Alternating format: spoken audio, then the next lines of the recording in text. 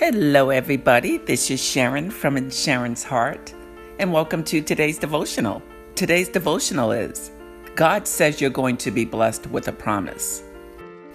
Do you know that when God says you're going to be blessed with a promise He's made to you, it's going to happen? Because when God said it's going to get done, it's going to get done. Nobody can stop it, and nobody can block it. Nobody can influence the outcome. When God has His name on it, it's for you and only you.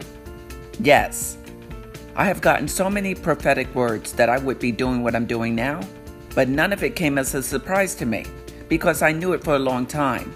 Yes, I knew what God had put in my spirit before anybody else knew it. Nevertheless, it's nice to know when God sends me the reminders of His promises.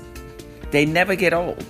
When we get a promise from God, we just have to know that it will take work though. And we have to work it.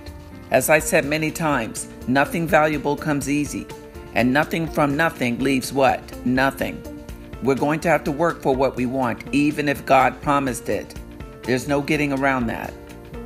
Be encouraged though, because when God makes a promise, He stands by it.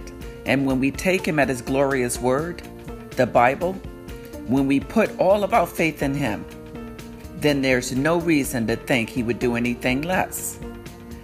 2 Corinthians 1 verse 20 says, "But no matter how many promises God has made, they are yes in Christ. And so through Him, the Amen is spoken by us to the glory of God."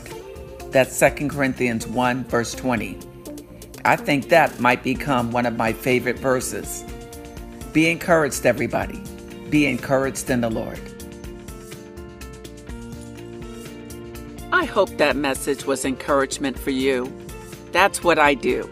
That's what In Sharon's Heart is about, sending inspiration from my heart to your heart.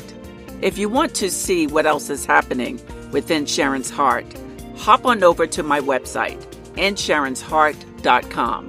There you will see my courses, as well as follow me on social media. Just look for In Sharon's Heart. Continue to be encouraged and take care of yourself.